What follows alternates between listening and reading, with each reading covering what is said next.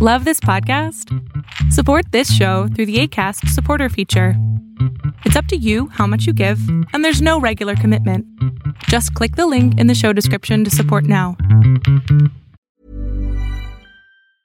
A lot can happen in 3 years, like a chatbot may be your new best friend. But what won't change? Needing health insurance. United Healthcare Tri-Term Medical Plans, underwritten by Golden Rule Insurance Company, offer flexible, budget-friendly coverage that lasts nearly 3 years in some states. Learn more at uh1.com. Hold up. What was that? Boring. No flavor. That was as bad as those leftovers you ate all week. Keke Palmer here. And it's time to say hello to something fresh and guilt-free. Hello Fresh. Jazz up dinner with pecan-crusted chicken or garlic butter shrimp scampi. Now that's music to my mouth. Hello Fresh. Let's get this dinner party started. Discover all the delicious possibilities at hellofresh.com.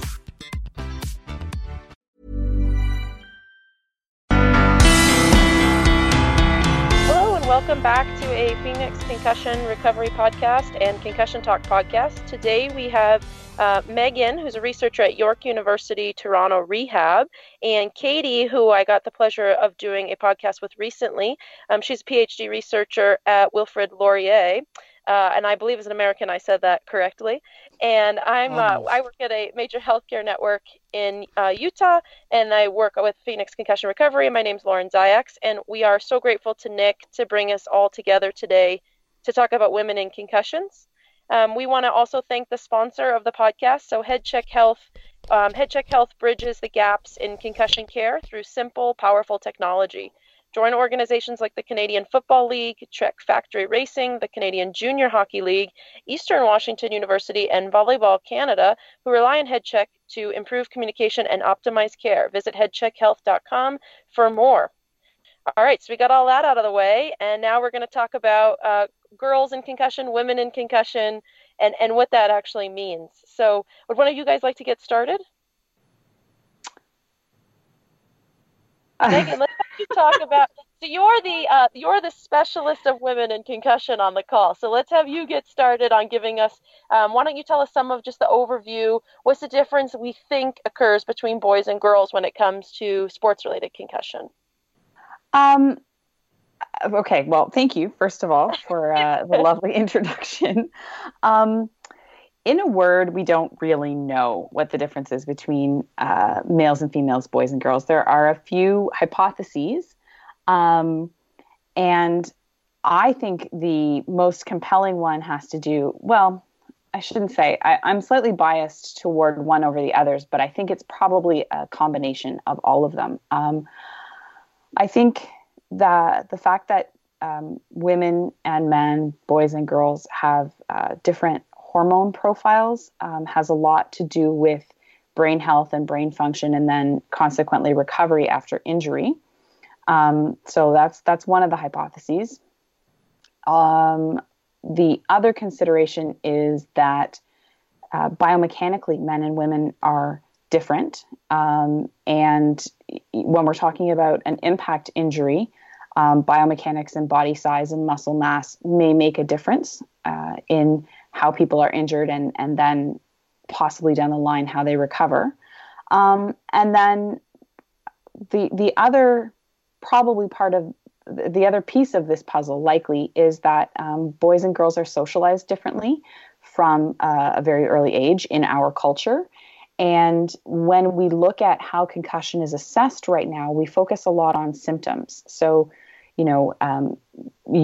concussions are diagnosed in large part, not entirely, but the symptoms that you report play a big part in that. And then the symptoms that you report help determine recovery. And when you look at the research, women are reporting more symptoms and more severe symptoms than men. And there is some thought in the research that may partly be due to how we socialize little girls and little boys to talk about how they're feeling. So it's probably a combination of all three things. I'm biased toward the hormonal hypothesis because that's something that I'm looking at in my own research.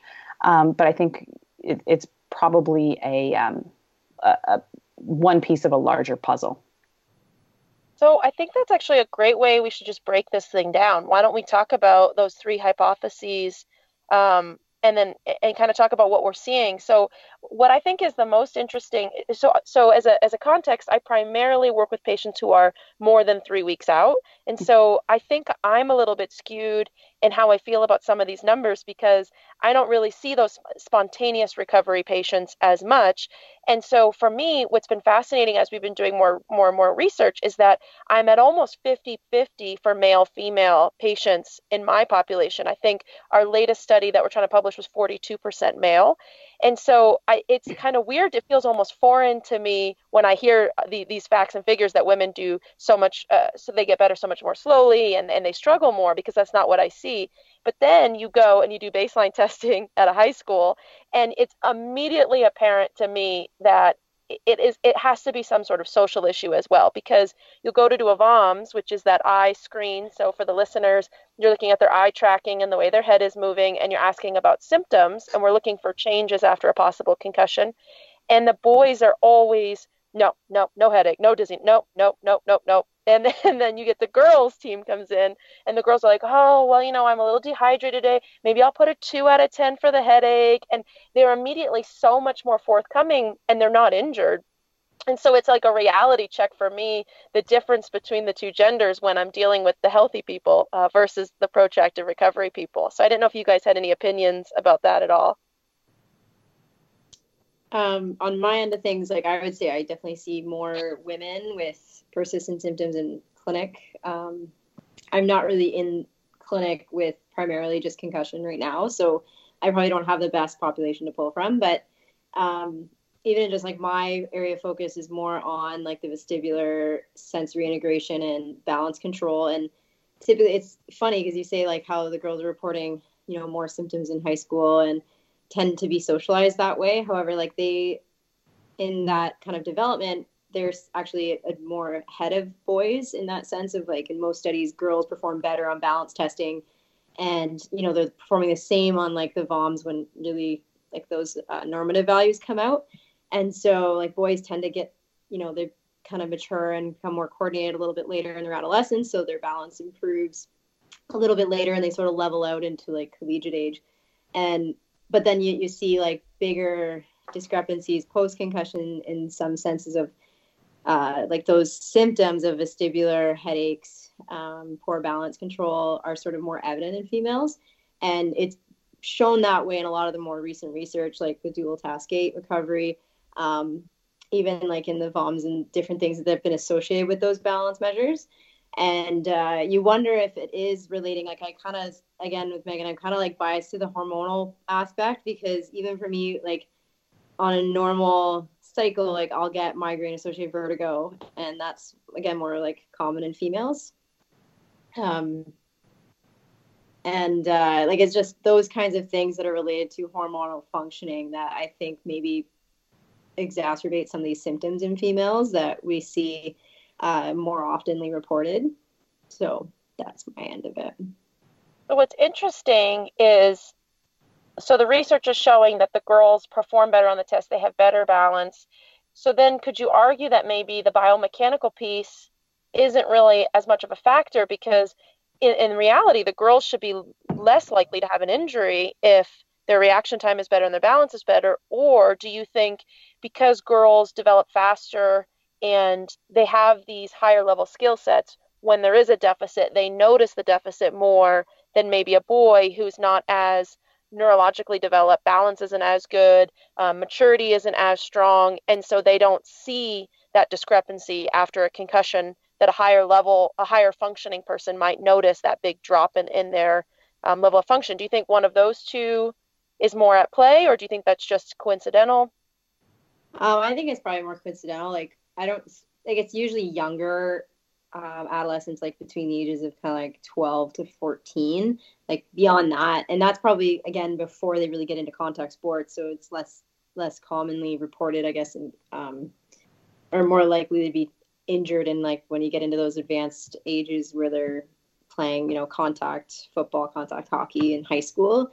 So it's more like the kind of like that pubescent age, early pubescence, like when their balance is different. I would say like, beyond that, like the measures that we're using, like it's not necessarily like a conscious thing that they can be aware of that they know it's different.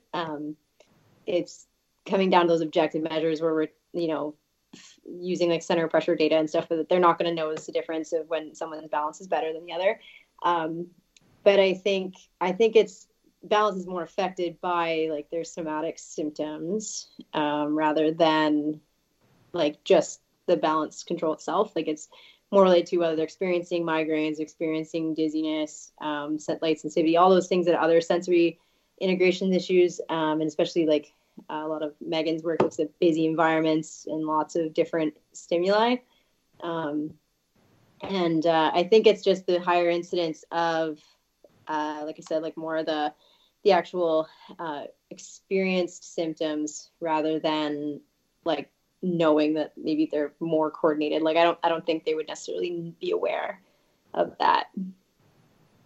Yeah, that's interesting. I mean, so if you look at it from, if you were to go to neuropsych testing, I think it was what I was trying to get at was, so people who are baseline more intelligent or baseline able to multitask, and they feel like they have all these deficits after their head injury, right? So I could share my own experience, for instance. So I felt like I was having speech deficits and organizational deficits and things of that nature.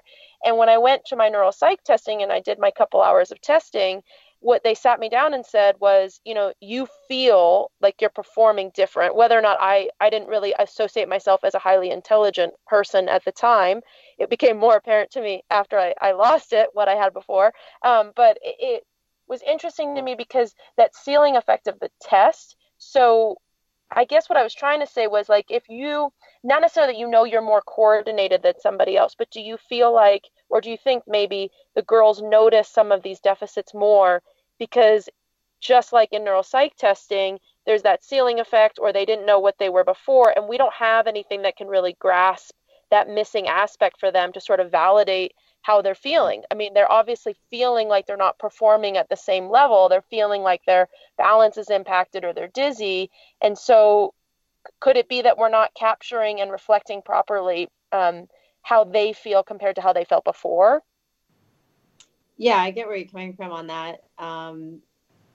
That's something I think like you kind of, it can be kind of suggestive too. Like if you test balance and, like they're being watched, it's almost like there's a bit of a white coat thing too, when they're like, I'm being tested. And I tell people to stand still all the time on a force plate, and they end up swaying a lot more probably than if I just was like, don't like just stand on this force plate. And so it's when, you're being observed and stuff too. And then, when you're being asked questions, you start to think, okay, like sometimes I think it gets into the patient's head a little bit when we get really focused in on symptoms and, constantly ask them to monitor it, because then they're like so aware of it that they start to almost think about it more than they probably did before. And they may have had some symptoms like that daily kind of on a regular, but they weren't as conscious of it because they weren't asked all the time about it. Yeah. And even things like anxiety and stuff, like kids experience that. But then when you start asking them about it, they're going to start reporting it more. And then it's like, well, maybe they had something like that before, but like really it wasn't, they just never really understood what it was and really what that is. So then all of a sudden now they're aware of it and they're maybe reporting more, or maybe they just experience it more, and it could almost be a psychological component as well in there. And then the anxiety piece is a great piece. So Megan, as far as the hormone portion of this, are they finding any connection? Is what makes women a little more prone to anxiety or more prone to talking about their anxiety at all becoming correlated to what we're seeing in the after effects of concussion? Are they looking at that at all? There's not a ton of research out there on the like correlating the socialization to each symptom report. In terms of hormones, this is all like very early stage research, because for a long, long time, we either weren't studying women or we weren't studying them separately from men. Like so much of the early concussion research was male football players. So, women just weren't included. And it took a longer time to first start including women and then recognize that things are different between the sexes. And one of the studies that is out there looked at where women are in their menstrual cycle at the time that they sustain their concussion. And there is a significant difference in recovery time and symptom reports for women in one phase versus the other. And I can't remember off the top of my head, but the luteal phase of the cycle versus the proliferative phase, there's a significant difference. And then that traces back to there's a number of different things that could be happening, but one of them is there's pretty significant hormone differences between those two times, and right now that's kind of as far as it has gotten. We have nobody's resolved, whether it's high levels of progesterone, are high levels of progesterone protective, or do they leave you at a higher risk of prolonged symptoms? Like, that's the level of we don't know. So it's pretty. There's a lot more questions than clear answers right now. Yeah, that makes sense. I got to tell you, I was very judgmental. I didn't finish reading that study because as a feminist, I was like, oh, here they go again. They want to link everything to our menstrual cycles, just lock us up in a cage for, 4 to 10 days a month kind of thing. And so I didn't finish. I was like, they didn't find enough for me to read that one. That's a bunch of garbage. No offense to the researchers. I'm sure they worked really hard on that. I think I pulled that study up actually, and I was looking at it, and you're right, it was the luteal phase. Was it the luteal phase? Yeah. Where like the estrogen and progesterone actually are reduced.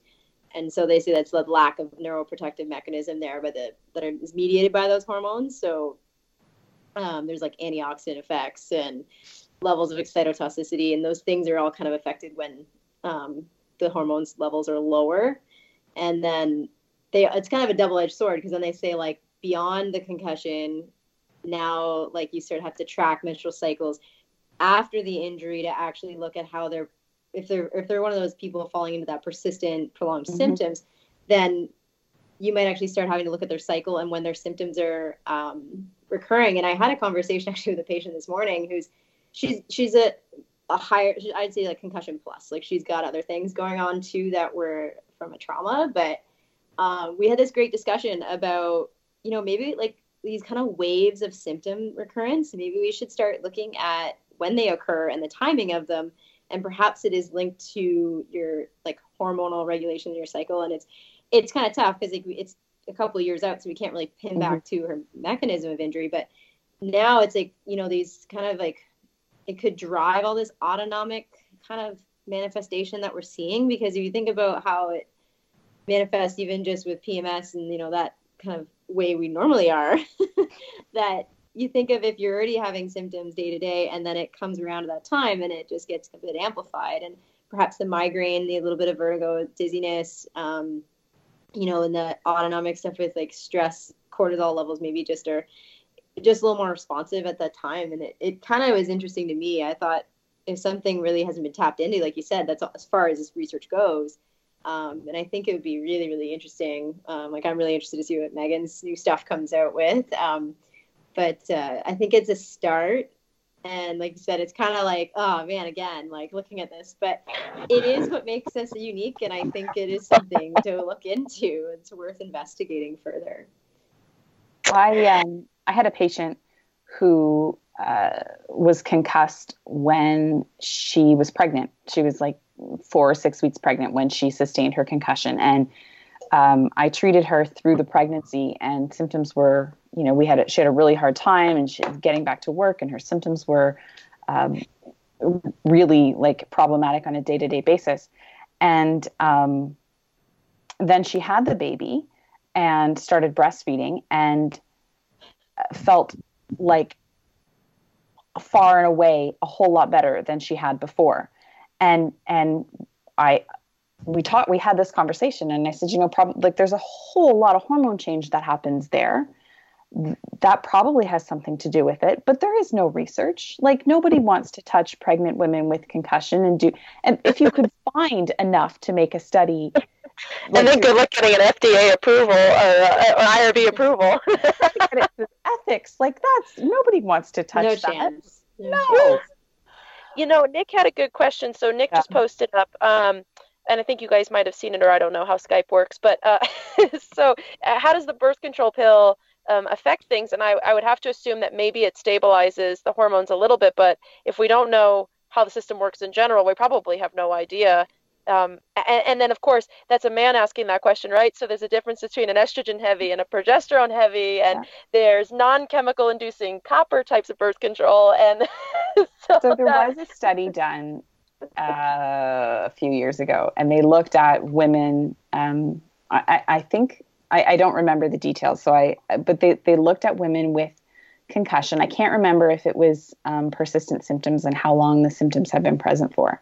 But they prescribed them an oral contraceptive after the concussion. But and the effect was not significant. But they didn't look at baseline hormone levels or when during the cycle the injury occurred. And so maybe it's helpful, but I think we don't know enough about all these different pieces to answer that question even yet.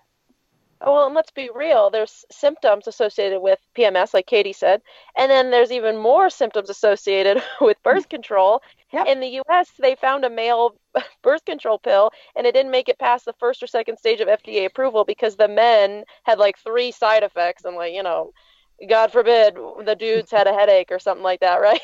So it didn't make it into the next round. And so I feel like that would be so convoluted. I mean, how would you even begin to study something like that? How would you even begin to isolate variables? The other interesting piece is too, if women are using an IUD, that is something like you can't always track the cycle the same way. And so that's where it's like literally just start journaling it and see when things occur. And if it's on a certain, space of days, and maybe we can track that. I was looking at a study. I don't know if it's the same one, Megan, but it's the Gallagher study from 2018. I don't know if it's the same one, but they did see that there was the difference in symptom severity between women who were taking an oral contraceptive versus not. The women who were taking it had a lower symptom severity than the not using birth control. So there maybe is like I said, a stabilizing or maybe like just a regulatory effect of that, where it maybe doesn't quite reduce as low potentially. And that's maybe that. But then again, we're just kind of pulling, there's just so little research on this that I think we're just kind of cracking the egg a little bit, barely getting into it. So I even know there's studies that are looking at just strength training and hormonal cycles, and that's just starting. So this is completely new on a lot of fronts. Does it say what the age range was of the people in that study?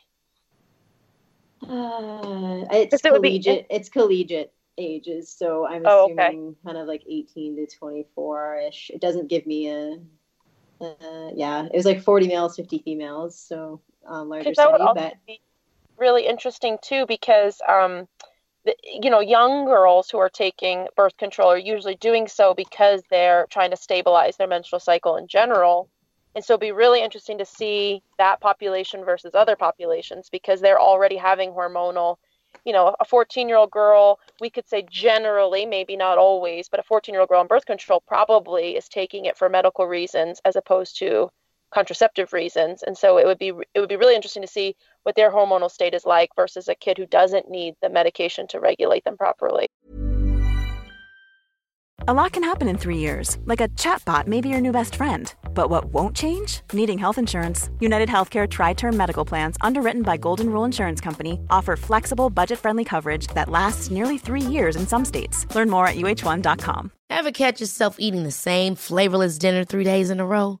Dreaming of something better? Well, HelloFresh is your guilt-free dream come true, baby. It's me, Keke Palmer. Let's wake up those taste buds with hot, juicy pecan-crusted chicken or garlic butter shrimp scampi. Hello Fresh. Stop dreaming of all the delicious possibilities and dig in at HelloFresh.com.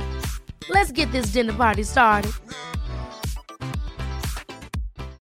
Millions of people have lost weight with personalized plans from Noom. Like Evan, who can't stand salads and still lost 50 pounds. Salads generally for most people are the easy button, right? For me, that wasn't an option. I never really was a salad guy. That's just not who I am. But Noom worked for me. Get your personalized plan today at Noom.com. Real Noom user compensated to provide their story. In 4 weeks, the typical Noom user can expect to lose 1 to 2 pounds per week. Individual results may vary.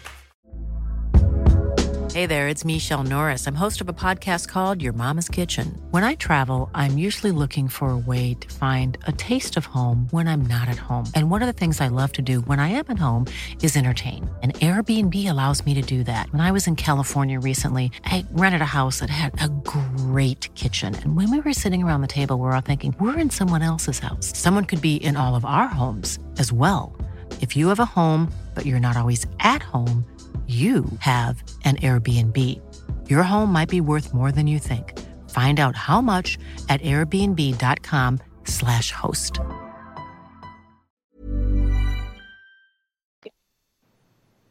Yeah. And then if we were to talk about biomechanics, because I know that there was a study, and I'm the worst at remembering details. So there was a study talking about neck strength, and I believe it was for every 1 pound of force, it was a 6% reduction in concussion risk. And then the biomechanics of women typically having longer, leaner necks. So is there any information that you guys would like to talk about as related to our necks? Maybe there's a benefit to women strengthening their necks. Maybe they've now proven that there's no correlation, but I feel like that falls under that biomechanics aspect of things.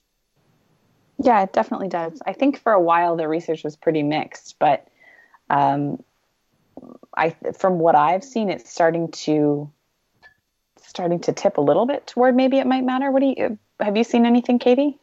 I haven't looked particularly into neck strength stuff related to, like, because I've been so focused on like vestibulocular and everything right now. But it makes sense to me just from like a clinician perspective, because you start to think of when younger girls in competitive sport like start really training and thinking about particularly that kind of strengthening. It seems to be like I always think like again, it's maybe a social cultural kind of thing, but girls seem to start training a little bit later and really getting to heavier weights and like really pushing resistance training. So I wonder if that's maybe a factor, is like if there's a preventative sort of method in there for like that could support the idea that we should be working on strengthening and like heavier weight and putting more load and not being worried about it, doing it at a younger age, because more and more is that coming out that it's okay to do that, under sort of following periodization and things. But I feel like the younger girls are not encouraged to lift heavier weights. Yeah. This is just a personal subjective thing, but I think it's fairly accurate. I think that there's something to be said is that the boys teams tend to push that a little bit more because there's more overt contact in those sports, and women's sports tend to be non-contact. However, I've been working women's sports for over a decade, and I know for a fact that it's not non-contact.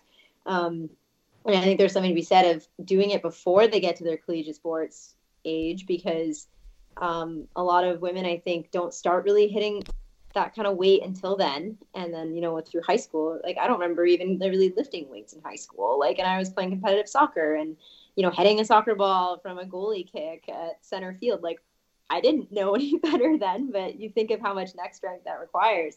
I sort of begin to question those things just subjectively, but that's my 2 cents.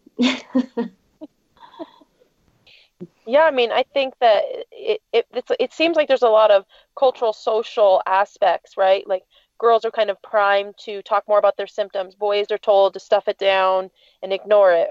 Girls are told to be more careful and, explain yourself more. How often does a girl say sorry when she has nothing to be sorry for? Or they want to answer your questions the way you want to hear them. They're looking to please you almost, versus boys they don't have that as ingrained. I think maybe that might be changing throughout these younger generations, but it seems to still even be, in my mid 30s, like the boys are very different. Their mentality is very different.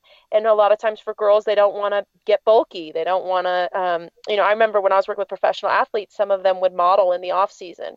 So you're jumping off an 80-foot jump, the same entrance as the boys are, and the boys are training all season, and the girls are worried about, what's it going to do to my muscle mass? And so I think that there would have to be some sort of cultural shift. The more and more aggressive girls sports get, we really want to think about this differently. And I think that we could even just look to ACL prevention. I mean, back in the day, it was almost a discredit to girls that you were more likely to tear your ACL. And now it's just a fact. And you do a pre-training, you keep up your glute med strength, keep up your reaction time, keep up your balance, and then your risk factors get a little bit lower. And so I wonder if that's what will happen in the world of concussion. We isolate some biomechanical factors, we create some preseason training, and then the girls' risks drop a little bit while we wait for society pressures to catch up. Yeah, I hope so. I think it like in ACL incidents of ACL tears, the fact that it's not an indication that women are weaker or they're less adapted to doing any of these things. It's that we as a medical community have not yet acknowledged that women are not just like smaller men. There's a whole bunch of differences that we need to take into account in all kinds of areas. And jumping off what Katie said about, women's sports not being non-contact, it's possible that has something to do with this. Like,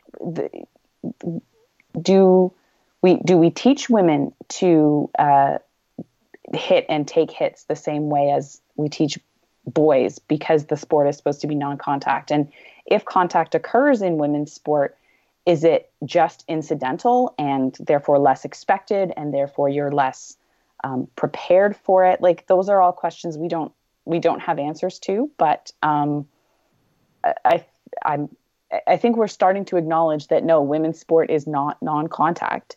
It's the contact is different. And it's often vicious, I got to tell you. If you've ever worked a women's soccer match, at least in the U.S., it's among one of the most vicious things you could ever watch. I agree. A lot of hair pulling, a lot of whiplash injuries from ripping someone's ponytail backwards. I also think it's important. I liked what you said. We're not just smaller men, but that doesn't mean that we're weaker. So what I never want to have come out of all this, like women are more prone, women have slower recovery, is that women aren't. It's not that we're weaker. It's not that we're more prone to injury because we are less than. It's not that girls shouldn't play sports because they have a higher risk.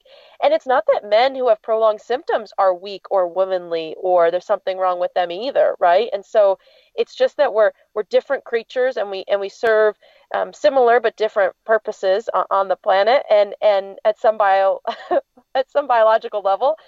And so we just have to be treated fairly but differently to keep us all active and healthy and doing all the things that we want to do.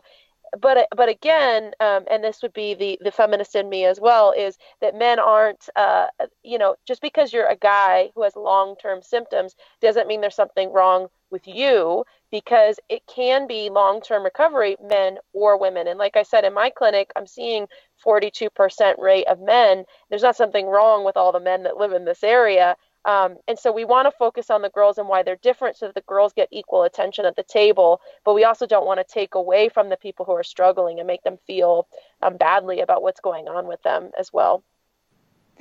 The analogy that I often use is with like heart disease, because and this is way out of my area of expertise. So I don't know if it's still true, but for a long, long time, women were more likely to die of heart attacks because the way that women report heart attack symptoms is different than the way that men do. And all the research was done in men. So the heart attacks in women were getting missed. And it's not because they were having more or they were more severe, or it was just that the medical model was built around the male experience. And it's true not just in heart disease. So no, it doesn't mean that men are doing anything wrong. It just means that we as healthcare practitioners need to expand how we it's more something that the healthcare system needs to deal with. It's not a failing of our patients at all. Yeah. No, and that's a good. Oh, sorry, 1 second. That's a good plug for, they need women's brains for CTE studies. CTE, we don't know anything about it. So for right now, don't freak out at home. But we need women's brains for studies like that, because all this research is being done on male high risk athletes like football, BMX riders, things like that. And they're all highly symptomatic people who, unfortunately, their lives usually end too soon. And it's a very small sample of the actual population. And so you can actually sign up on, I believe it's through Pink Concussions, or you can just go straight to the BUVA Brain Bank website, and you can actually sign a form. So whether or not you've had a lot of concussions, whether or not you're still symptomatic from an old concussion, you can actually pledge your brain to science after you die, and there's a whole protocol for how you would give your brain. So the best thing that we can do, hopefully none of us are giving our brains anytime soon, but the best thing that we can do is pledge and encourage maybe our older relatives to participate in studies like this, so that women can be accurately reflected in a lot of that research too, because that's where a lot of the money is going, is to that type of research. And so we want women reflected in that as they start to make standards and understand it better. And then, sorry, Katie, what were you going to say? I wanted to kind of expand upon the points of talking about just biological differences and not necessarily individual differences, and being like more subjective to the patient, and, you know, being like, well, why did this happen to me? Even within different levels of hormones between people versus, and a lot of the research like so far, I think that comes back to your heart disease example, is it was done with testosterone first. And so they looked at males, and like males have been treated for this, and some males have different levels of testosterone than others, and etc. So that the variability even amongst a biological sex themselves, not to mention between, is like, I think, really important to consider. And that's maybe why, like, you know, if men are like, well, my testosterone levels were off, and maybe like, if that's me, it's not them, it's just their genetics. It's nothing really to do, it's how their biology just operates. It's nothing that they could really change per se, like they'd be aware of. And I think that's something to make clear too, is with women, it's like, you know, with based on our hormone levels, like whether, you know, Megan mentioned pregnancy, different phases of our evolution through age, you know, becoming pre-menopausal, like those types of things may change all of those risk factors again. So not just looking at where like the cycle is, but where is that individual? And, you know, maybe there is some other things that come to play, you know, if they've got mental health concerns that exist prior, like we've identified all those modifiers before. But no one actually looked at like biological, you know, down to like the actual genetics of this. And that I think is worth exploring, but it's going to take like obviously a very large study to be able to break down those different kind of, what am I trying to say here? Age groups and different progressions through, because even different women can experience those phases at different times, like be earlier, later.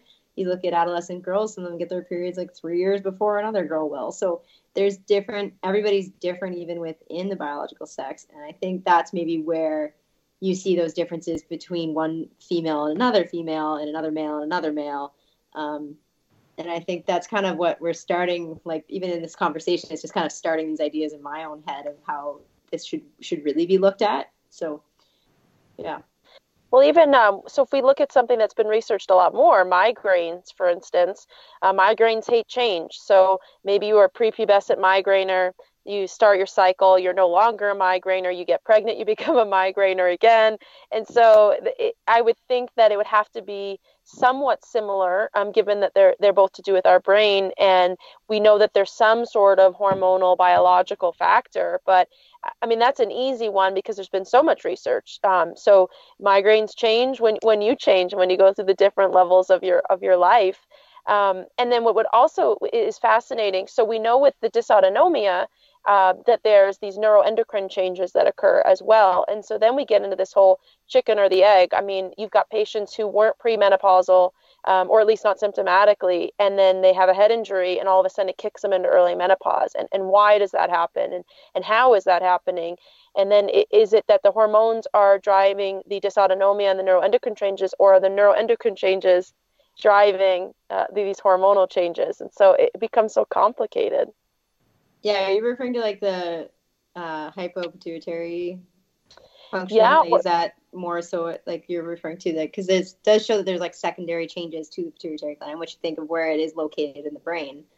It's kind of at the root of the tree, right? So like it's one of, I always think of it as like a tree trunk, and then everything kind of peripheral moving around it. Like the brain stem is the kind of the trunk, and then that's kind of where all our functions sort of converge. And I think that's, again, that's such a deep structure, though. It's like, how do we really isolate that? Right. But it's so interesting, you know, when a doctor pulls a blood panel and there's changes in testosterone levels after a head injury, or there's changes in some of the female hormones after a head injury. And so it's really interesting. Is it kicking off a cycle that was going to happen already, or is the system just really not working as efficiently as it was before? And why is that happening? That's very true. We're all just sitting here like, come on, really good question. I'm supposed to pose the questions and you're supposed to answer them. And the listeners get to learn something. Like, oh, that's how it works. No, that's a really good question. We can do a study and get back to you in 2 to 4 years. Yes. You guys go and do your very detailed studies with your blood draws, and I'll just keep doing functional studies of what I observe in the clinic, and we'll all be happy. Well, does anyone have any like burning things that they really want to talk about as far as girls and head injuries go? Does anyone have any like final pieces that we didn't cover that they want to talk about? I can't think of anything. I think we've kind of blown the hormone thing wide open, but did it all. The most important thing you can do is stay nice and strong. Remember that it's okay for girls to lift weights. You can't change your hormones. You can't change your gender. You can't change, any of those extraneous factors. And so the things that you can do is you can treat your mental health if that's a problem for you. You can seek help when it's needed. You can stay strong and active and fit, not just playing your sport 2 months out of the year and then doing nothing else and hanging out with your pals, but making sure you stay strong and fit, or play a different sport, which seems to be a unique concept nowadays. But it used to be that we played 3 or 4 different sports a year and trained all these different parts of our body throughout the year. And so I think that for girls, just like boys, staying strong, staying fit, staying motivated, not shying away from an opportunity to play something because you're afraid, but really going out there and doing it just the same as you would if you were born a male. So with that being said, I think it's a nice long podcast here for everyone to listen to again, as usual. So would you guys like to talk about your social media? Megan, why don't we start with you? How can people access you? Or do you want to stay anonymous like Harry and Meghan and just hide over there in Canada? Oh. I am on Twitter as Megan Adams PT. I have a website. I teach some courses, and that is onebrainneuroscience.com. And I think that's where you find me. Twitter. Oh, Instagram at onebrainneuro. That's how you find me. And Katie, how do we find you? On Twitter, I'm at KatieMitch_ATPT. And then on Instagram, I can be found at Thrive Neurosport. And I also have a website, thriveneurosport.ca, with some good knowledge translation stuff on there. Awesome. I was stalking Katie on Instagram earlier today. And she's got some good, I like the little slides with the facts over them. Those are, I don't know how you make those. You're a little magician, but those are still cool. Learning. I went through a deep dive on your Instagram. I didn't like any old posts, so you wouldn't know about it though. And then you can find me at LZ Concussion on Twitter. You can find me on Instagram at Phoenix Concussion Recovery, although primarily I just mooch off of Nick and rely on him to tag me and things. So I wouldn't really go directly to my Instagram handle for anything, but at LZ Concussion. And then of course you can find out more information about concussions on PhoenixConcussionRecovery.com. So Phoenix like the bird or the city in Arizona, PhoenixConcussionRecovery.com. And we do have our return to sport program on there. So if you're looking for how to get started on some exercises, you can check that out. And obviously, you can always find us on concussiontalk.com, which is where Nick is so wonderful to post everything and shoot out all these podcasts to everybody. So thank you so much, you guys, for letting me participate with you in all of your discussions. And thank you to all the listeners. And we'll be back with something else for you to chew on in the next couple weeks. Thanks so much. Thanks, guys. This has been great. Music at the beginning of this podcast is by Ben Sound. www.bensound.com.